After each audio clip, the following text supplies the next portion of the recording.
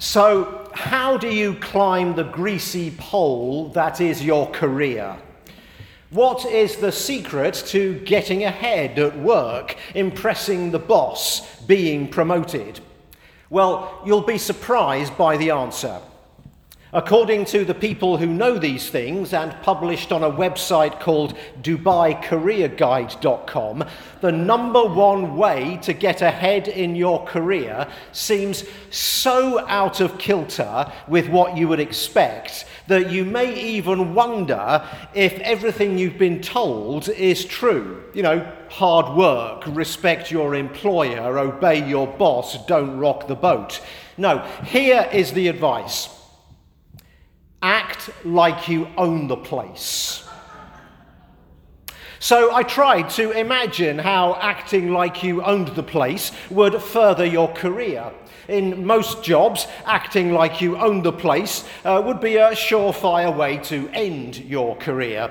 So you walk into the office and in your slippers and dressing gown.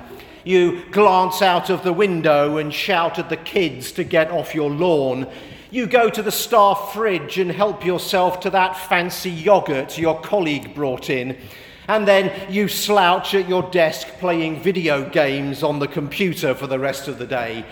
That is acting like you own the place, and I can't see how it will boost your career. Turns out I didn't really get the point of the article. It explained that what you would do when you act like you own the place is to think like your employer and take responsibility for success and failure. Taking responsibility for finding solutions to problems. Taking responsibility for mistakes and for applying what you have learned through them. Taking responsibility. I guess that might work. I love the simple voice of Jesus in today's gospel lesson. It's a famous story. It is actually the only miracle of Jesus that is recorded in all four gospels. The transformation of 2 fish and 5 loaves into a banquet for 5,000 people, with enough leftovers to fill 12 baskets. Jesus is making his way around the towns and villages of Judea. He has received rave reviews. He has healed people. He has wowed the crowds with his wisdom and insight into God and life and everything. And he has shown power over creation.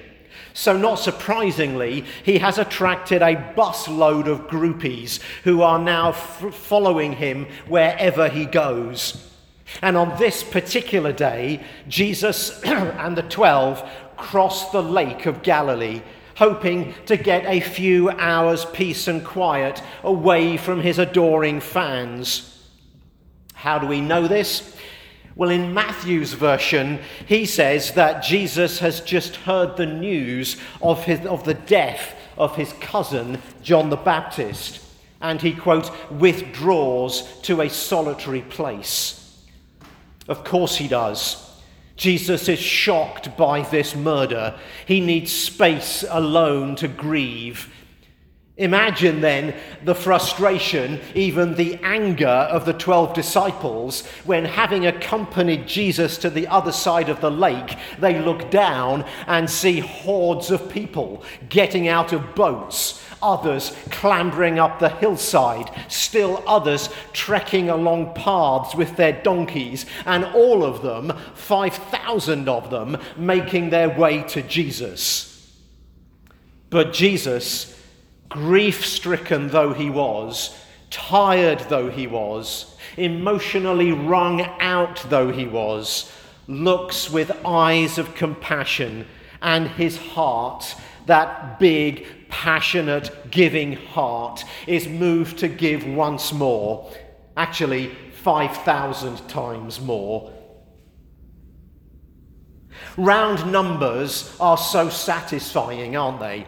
They're perfect, and 5,000 is more perfect than most round numbers. I'm aware that some of you may never have pumped your own gas, having lived most of your life in New Jersey. But in other places where people do pump their own gas, there is living proof that people like round numbers. According to the Journal of Economic Psychology, psychologists analysed over 1,000 self-pumped gas purchases at a convenience store in upstate New York, and they found that almost 60% of them ended in 0 cents. Another 7% ended in 1 cent, which must be that they were just marginally too late at releasing the pump when it got to 0. The miracle isn't a cut price $4.99.99 kind of miracle. It's a 5,000 type miracle. The sellers of luxury goods don't sell things for $49.99. It appears cheap. What may attract customers when it's a tin of beans, 99 cents, will actually turn people away when they're buying luxury goods. So Gucci sells a handbag for $5,000 because 5,000 shows quality. I said that I love the simple voice of Jesus in this story. This is actually a scene of anxiety.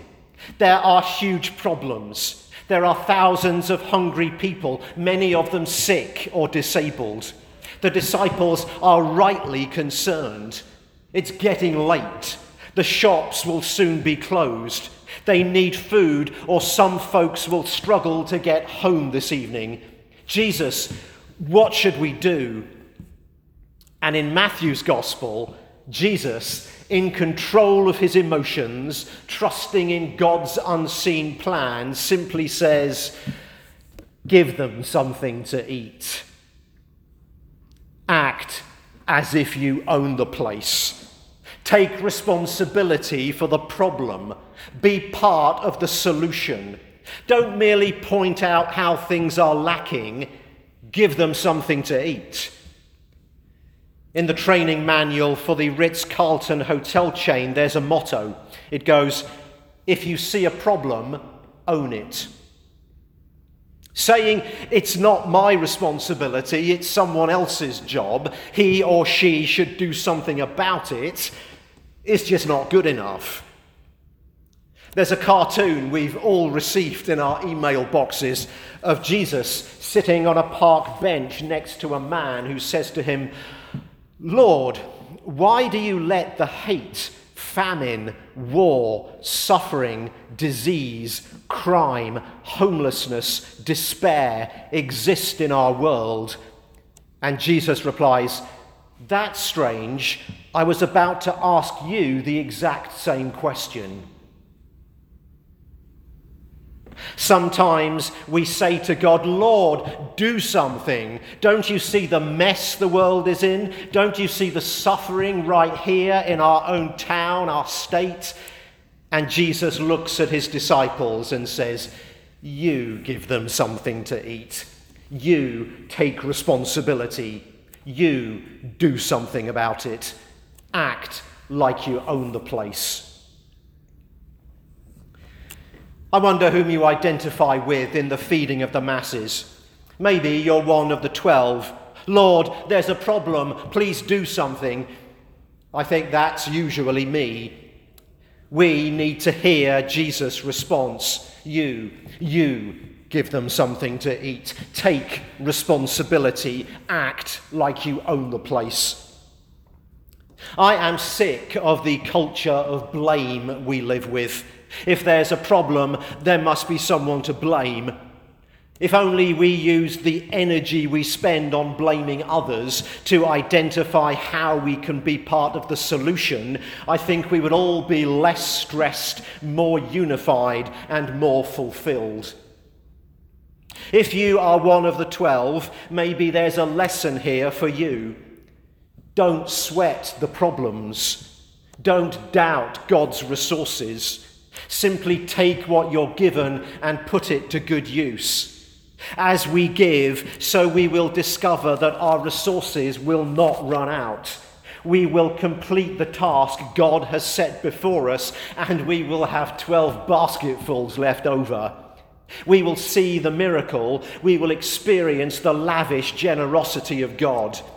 Because the Christ who made 2 fish and 5 loaves, enough to satisfy thousands of people's hunger, is the same Christ who is with you and in you. God has an endless supply of whatever it is you need. Patience, peace, contentment, material things, time, love. Name your resource. The resource you feel low on, and you're wondering how you are going to make it stretch to meet the demands of the post-pandemic life. Hand it to God for his blessing. Then just go and experience the God of endless resources. Maybe you're one of the 5,000, hungry, empty, needy, pained, curious, intrigued by Jesus and eager to know more. Maybe you are still, after all these years, looking for a miracle, an emotional healing, forgiveness, a sense of peace. Maybe, like the 5,000, you've made a real effort to get to Christ, to receive what you need. Well, if so, this morning, don't be nervous about asking. God's love is unlimited and his heart is compassionate.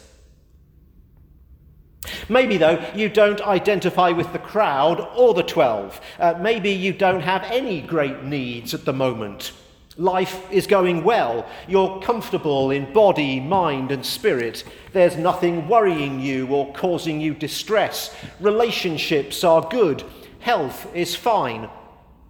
So you're not one of the 5,000 searching for Jesus, and you're not one of the 12 with the responsibility to meet their needs.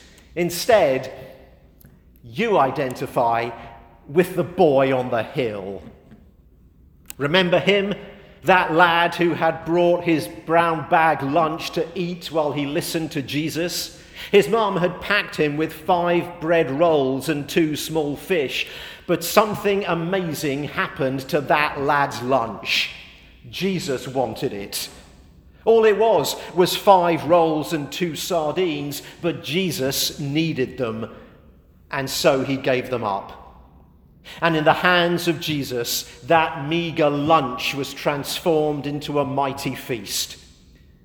Bring to God all that you have and all that you are. God will use you in a way that exceeds what you can imagine. God can use even us to do great things. Look what can happen when meager resources are offered to Jesus. And as we offer God our money, our time, enthusiasm, energy, gifts, abilities, so we can expect him to take them, bless them, multiply them, and distribute them to the needy multitude. That boy, you see, was from a humble family. John tells us that the loaves were made from barley, and barley is what lower status people ate because it was cheaper than wheat. The ancient philosopher Philo wrote that barley is, quote, of somewhat doubtful merit, suited for irrational animals and men in unhappy circumstances. The boy didn't bring an expensive offering. He didn't hand over anything precious or refined. He handed to Christ something of doubtful merit. These are momentous days. God has placed us in this place at this time for a purpose. It was for this moment that we were born.